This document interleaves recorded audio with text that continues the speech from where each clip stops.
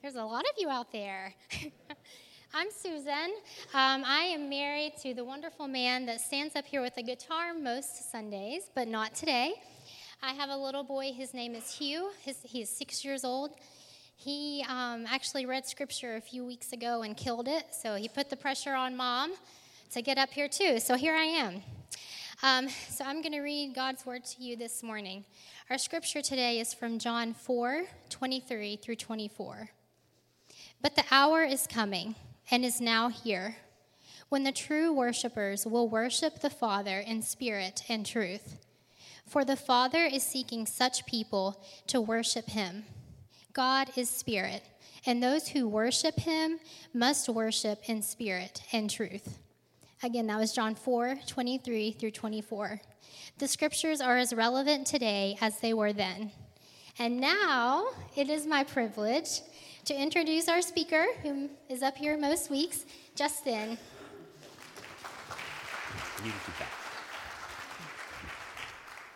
Hey, good morning, everyone. I did not know that was happening, and so thanks for making me cry right before I came up here. I appreciate that. That's the beauty of this church, that there's a lot of people that are willing to serve, and the leadership team, Dallas, they give kids opportunities, they give our wives opportunities, they give the church opportunities to be the church, and so thank you for that this morning. Today we're going to be talking about worship, so kind of as she said, most of the time I'm up here with a guitar, and that's probably been my passion for several years now, and it's something that I feel very blessed and very grateful to be able to do. So this morning, go ahead and get out your phones, get out your notebooks. If you brought your guitars, go ahead and take those out. We're going to be going over basic chord charts, intro to piano. Some of y'all are going to need to sing a few scales, me included. So we're going to get ready. Some of that I'm kidding about. The others of you, I will definitely see after church, and you know who you are. All right. So, we're going to talk about worship this morning. And like I said, this is something I've been doing for years. So I was like, yeah, worship. I got that. Singing, playing instruments, worship. And that's about all I could come up with initially. And I felt really kind of burdened in that. So worship is showing praise and singing praise to the Lord. Yes, that is true. We can talk about that. But my viewpoint was a little small in that. And it wasn't as wide as it could be. And I will be honest with y'all, I struggled with the prepping of this. I studied, I wrote something down, and I said, God, is this it? And he said, no. So I scrapped it. And I did it again. And I said, God, is this it? He said, nope. So I scrapped it again. And this happened about 4 or 5 times. And there is something that happened to me in that. Number 1, it was clarity. Number 2, it was being filled. Number 3 was growing in confidence in him, who he is, and what he's asking us to do. So ultimately, what I came to was, God, I'm going to need you to help me. And I feel that he did. So that's our starting point this morning. See, when we think about worship, or what I thought about worship, we thought about like 88.3, right? We thought about the radio. We thought about the hymns that some of us grew up with. We think about the worship Spotify playlist that I'm always hitting in the truck. It's either country or worship, so it's got to be one or the other. And if you can do country and worship, we're happy, right? At least in my house. And then I even asked my son, Hugh, that my wife alluded to. He goes to Providence, and he loves the church and the kids ministry here. And I said, dude, what does worship mean to you? And he said, Dad, that's easy. It's when we sing songs to God and we worship him. And I was like, nailed it. Okay. And I was like, well, I was hoping for an example, but I'll take it, because that means that I know that they're teaching good things down there. And one of the beautiful things that I got to do this week, and it really just tore me up. We're driving to school, and I had the radio on, and Hugh and Henley are in the back seat, and they are just screaming out praise. And I was like, thank you for that reminder this morning, God. So worship is so much more than just the songs. It's beautiful. It's heartfelt when we sing. It glorifies the Lord. But this morning, I want to speak on something beyond the singing. See, it's defined as a feeling or an expression of reverence and adoration. It's also defined as an acknowledgement of worth of something. Some of you all may know the story, but this is the story of Horatio Spafford. He was a very successful attorney and real estate developer and investor in Chicago in the 1800s. And unfortunately, in the Great Chicago Fire of 1871, he lost a large majority of his fortune. Shortly thereafter, they had a 4-year-old son. He passed away. So he has survived. His son passed away. So there's mother, father, and they have 4 daughters. So they get together and they decide, we need to take a little vacation. Like, we need to regroup. We need to refocus a little bit. So they decide, being in Chicago, they're going to go back to England. So he puts everyone on the boat. And Horatio, for whatever reason, last minute has a business thing that is pressing. And so he says, girls, go ahead and go. I had to stay behind. I promise I will catch up to you. The ship sets sail for England. And during the vessel and the journey, something happens. And that vessel collides with another vessel. And unfortunately, in that tragic moment, over 200 souls are lost, including his 4 daughters. He doesn't know this. His wife survives. She survives that terrible tragedy, and she gets to England. And the only thing she sends him was, saved alone, what shall I do? So, what does Horatio do? He immediately jumps on a vessel, and he sets sail for England. As he's sailing across the Atlantic, the captain pulls him aside, knowing what has recently happened. And he says, this is the area where the ship went down. This is the area where you lost your daughters. Horatio starts writing his words of comfort and the hope that filled his heart, and he wrote them down as this: when peace like a river attendeth my way, when sorrows like sea billows roll, whatever my lot, thou hast taught me to know that it is well with my soul.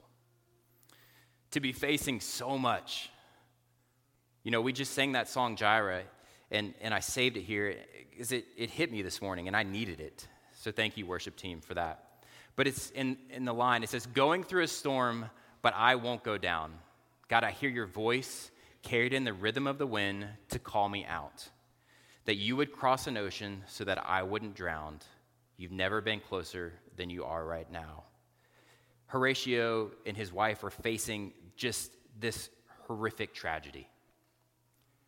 And yet, he is so grounded and he is so connected with God that the only way that he can respond is from an overflowing heart, saying that it is well with my soul. His overflow, his expression in that moment was worship.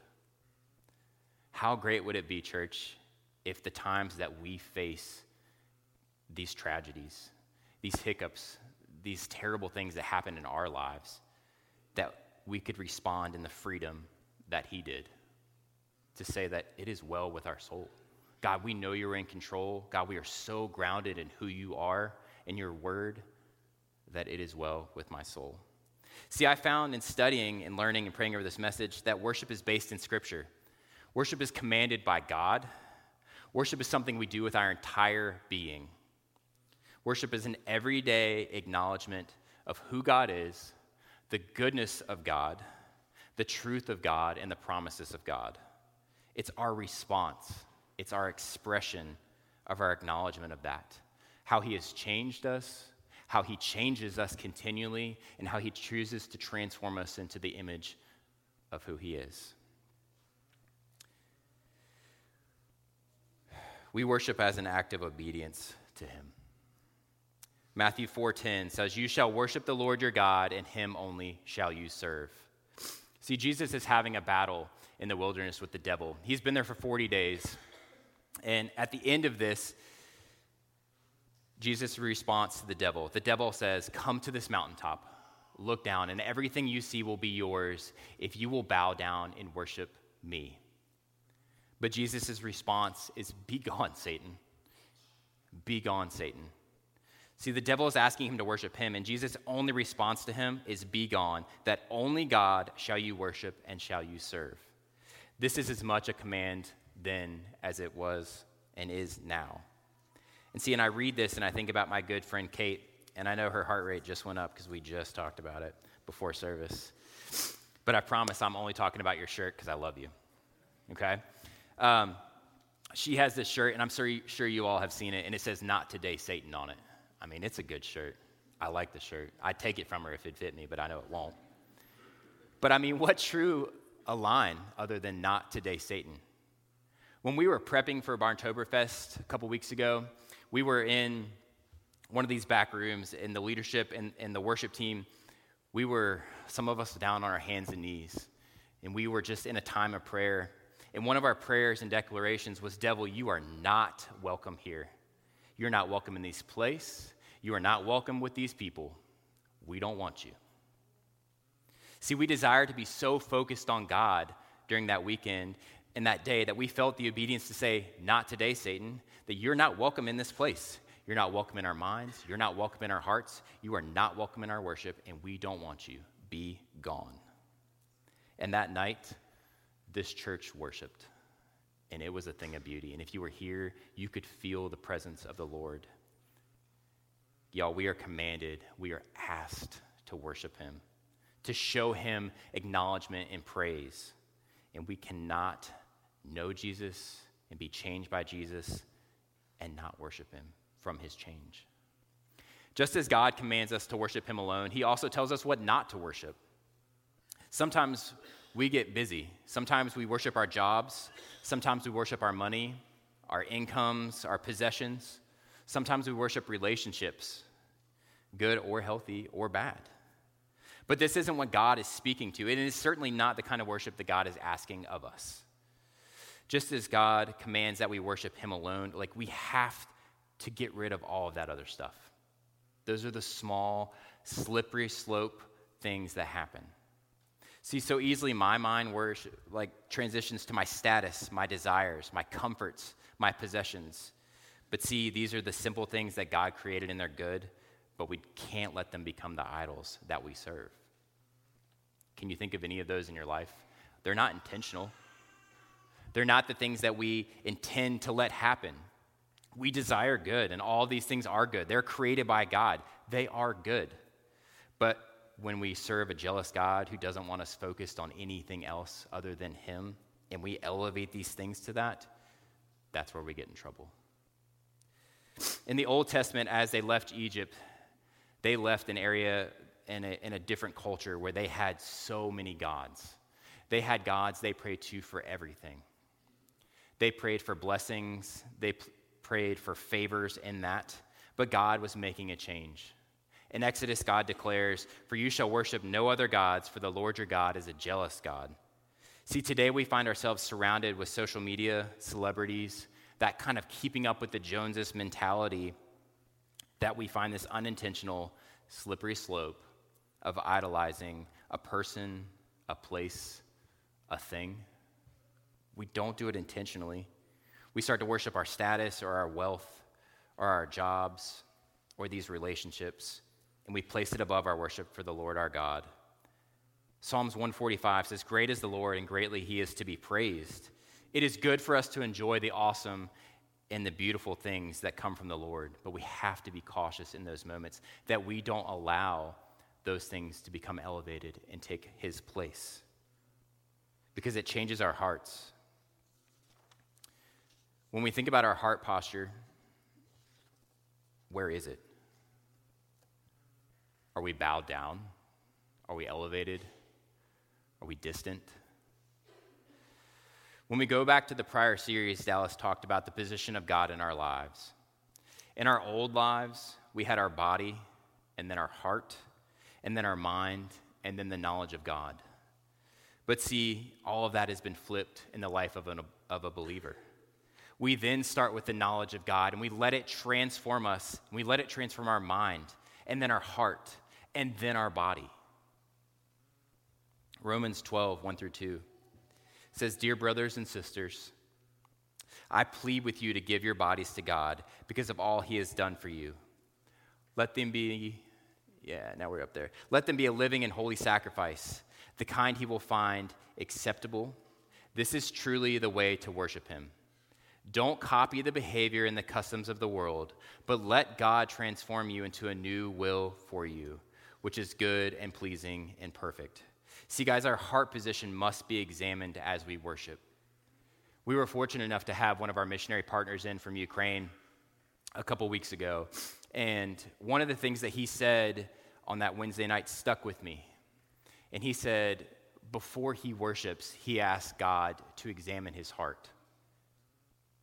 Before he worships, he asks God to examine his heart. And he asked God to remove these unintentional idols, to remove the bad, the ugly, to purify him, so that when he does worship, he worships God wholeheartedly with nothing else distracting him. When we worship God, we show an acknowledgement of who he is, of who Jesus is, and what he has done for us. This makes me think about the crucifixion of Jesus. We're going to be a little heavy in scripture here for a few, and I hope you don't mind. We're going to turn to Matthew 28. Now, after the Sabbath, toward the dawn of the first day of the week, Mary Magdalene and the other Mary went to see the tomb. And behold, there was a great earthquake. For an angel of the Lord descended from heaven, and it came and rolled back the stone and sat on it. His appearance was like lightning, and his clothing white as snow. And for fear of him, the guards trembled and became like dead men. But the angel said to the women, "Do not be afraid, for I know that you seek Jesus who was crucified. He is not here, for he is risen," and he said, "Come see the place where he lay. Then go quickly and tell his disciples that he is risen from the dead. And behold, he is going before you to Galilee. There you will see him. See, I have told you." So they departed quickly from the tomb with fear and great joy, and they ran to tell the disciples. And behold, Jesus met them, saying, "Greetings." And they came up, and they took a hold of his feet, and they worshiped him. We're going to turn over to Luke. We're going to be in Luke 23. Jesus is upon the cross. It's another account of the crucifixion, but I want to contrast something for you. So we're going to be in 23:44. It was now about the 6th hour, and there was darkness over the whole land until the 9th hour. While the sun's light had failed and the curtain of the temple was torn in two, then Jesus, calling out with a loud voice, said, "Father, into your hands I commit my spirit." And having said this, he breathed his last. Now when the Praetorian Guard saw what had taken place, he praised God, saying, "Certainly this man was innocent." See, the women know who Jesus is, Mary and the other Mary. They know who Jesus is. They have been with him. They have been learning. They have been following him closely throughout his ministry time. And even though the women were told by the angel what was going to happen, I don't know that they were really ready for what they were about to encounter. And when the Marys saw the risen Savior, they fell at his feet and they worshiped him. They knew who Jesus was, but in that moment, the acknowledgement of the worth of what he had done hit them. He had overcome the grave, and their response was to worship. The Roman officer who was overseeing the death of Jesus and the killing of Jesus, he hadn't been following Jesus the way the women had. But in that moment of death, even he, could not miss the acknowledgement of Jesus' worth. And he said, "Certainly this man was innocent." Like, he recognized in the death of Jesus that he needed to worship him. In both of these accounts of the crucifixion, worship was the outward expression of the recognition of the heart posture of these witnesses. God's love and fulfillment can be responded to with nothing other than worship. The beauty of worship is no matter if you follow Jesus for some time or it is a brand new first-time interaction with Jesus, you cannot help but to be changed by him. And when we are changed, you cannot help but to express that change in the worship of the Almighty. Worship, again, is our response to the acknowledgement of the price paid for our sin and the freedom that is offered in Christ. Worship is an echo. It's an echo of our heart and soul. It's an expression of our heart posture. It's representative of our attitude and our recognition for God and his truth. Church, when we gather in his name, when we focus in his name, when we speak Jesus to those around us, we lift our voices, we lift our hearts. Guys, we worship him just like we did this morning, just like we will do again. We are truly worshiping a God who is worthy, and it comes from our overflow. As Susan read earlier, John 4:23-24, the hour is coming where the true worshipers will worship the Father in spirit and in truth. For the Father is seeking such a people to worship him. God asks that we worship in spirit and in truth. And I struggled with that for a second. To worship in the Spirit of God means that I have to align myself with the Spirit of God to believe the truth of who God is and what he has done for us. And once I did that, worship became so much easier for me to understand. I have to align myself with the Spirit of God. And when I do that, you can't help but to worship him. John 14:15-17 says, if you love me, obey my commandments, and I will ask the Father, and he will give you another advocate, or the Holy Spirit, who will never leave you. He is the Holy Spirit who leads into all truth. The Holy Spirit is left to us when Jesus left this earth. He never leaves us. He lives in us. He is with us. He teaches us, and he reminds us of everything that we have been taught. He leaves us with the peace of mind and of heart. Think about that story again. It is well with my soul. Like, how did he get to that point? He had to be full of God. He had to be full of God to say that it is well with my soul. When we are aligned with the Spirit, we are with Jesus. And the truth that they're asking of, truth is that God, Jesus, and his word is the ultimate truth. See, there are many false teachings and beliefs, but those truths professing what I'm going to say is the big T truth of what Christ is and what he has done. He becomes worthy of our adoration. He becomes worthy of our worship. 1 John 2:27 says, for the Spirit lives within you and teaches you everything you need to know, and what he teaches is true. See, when we develop our relationship with God, we find God reveals himself to us in those moments. And when we pour into him, he pours into us. And this exchange happens, and we are changed. And you cannot help to express that change in worship of the Almighty. When God is in you and God has filled you, it overflows. We cannot help to be affected when we're with God. We cannot help to be altered when we are with God. We can't help to be changed. We cannot help but to influence others when God reveals himself to us. We are following his commands of worshiping in the Spirit and truth. We are aligned. We are empowered. We are filled. And it is from our fill that we get the overflow. And it is from our overflow that we have the expression of such. And again, when we are changed, you cannot help but to express that change in worship of the Almighty. I think of it like this. A dam is created to hold back the water. But eventually, the dam breaks and the town floods, right? It's a horrific thing, but it can be a thing of beauty. And I give you this. The Samaritan woman is at the well, and she's having an interaction with Jesus. And what does he offer her? He offers her water that will quench her eternal thirst.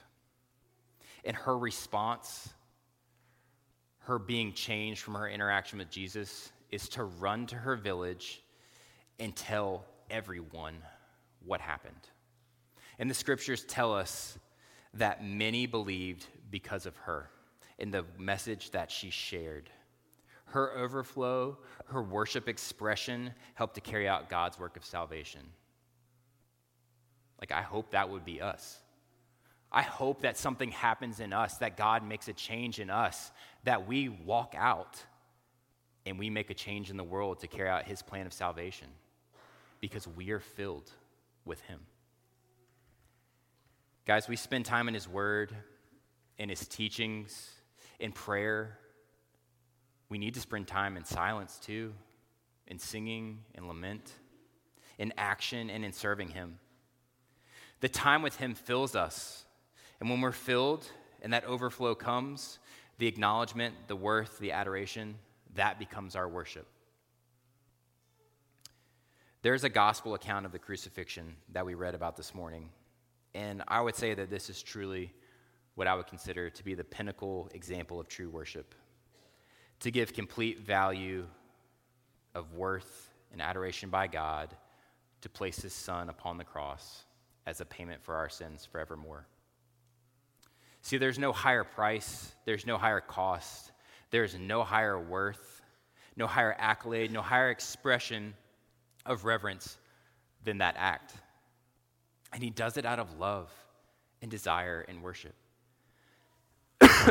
Excuse me. This is living out our worship.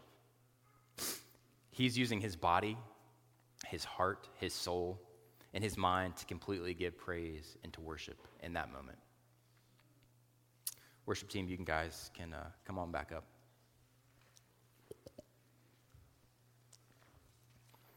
If you've never given your heart to God, to step into a relationship with him, to serve a God who's worthy of our praise and worship, then I strongly encourage you, take that leap. Take that moment. Step into that. He is worthy of our worship. He's worthy of giving our hearts to. And we would love to have a conversation with you all today about that. Please see any of us, and we would love to talk with you, to guide you. See, worship isn't just a category of music. It isn't just our singing in church this morning. It isn't just how we worship in the car or in our bedrooms alone. Worship is an outright overflow of our heart posture, of our attitude. It's the overflow given to us by him. Our souls worship when we have joy, when we have sadness, when we have brokenness and despair, and when we have nothing but praise, and we share that with God. He fills us. The Holy Spirit is revealing to us more about his character and the love of God, and we cannot help but to worship him from that. Guys, it's a daily act. Do we fail sometimes? Absolutely. Did we come into church not in a great spot this morning? Possibly. Did we wake up late? Hopefully not today. Appreciate y'all being here. I've had moments where I've gotten in the truck and I spilled my coffee and I'm rushing to get here, and it puts me in a bad spot, right? It sets my attitude wrong for the day. But here's the thing. Even in those moments, when I'm the emptiest or the most broken or the most frustrated, when I stop, when I recenter myself, and I start to worship, I find that I'm worshiping from an overflow, that I have let God come into me, that I've spent time and poured into him, and he's poured back. And when he's done that, I've been able to worship. We need to refocus. We need to speak his truths to remind us that it is well with his soul. Because if we don't have him, how do we deal with the brokenness? How do we deal with the complete loss and destruction? We have to have him to say that it is well with our soul, and that we will cherish the old wooden cross because of what Jesus has done for our heart and the desires to praise him. God, thank you for helping us to recognize who you are. God, to recognize what you have done. God, the payment upon the cross forever for our sins. God, we serve you in an act of obedience. We want to worship you wholeheartedly. That in the pits where everything is broken and we are in complete despair, God, that we are filled with you, your words, your heart, and in our overflow we worship. Even when we don't want to, even when things seem like they are so far away, God, that we worship you wholeheartedly. God, I ask that as we go into this last song 1,000 hallelujahs, God, that we examine our hearts before you, that we lay down our hearts before you, that we ask that you remove any unintentional idols, that you remove any of the bad or the ugly for those of us that know you. And God, for those that don't, God, I just ask that you speak to them this morning, that you touch them, that you let them know that no matter what has happened formerly, that you can cover that we are never too far away. God, we love you and we thank you for being who you are. God, let us worship this morning. Let us show you the worthy acknowledgement of what you've done for us. It's in your name we pray. Amen. Church, let's stand and worship.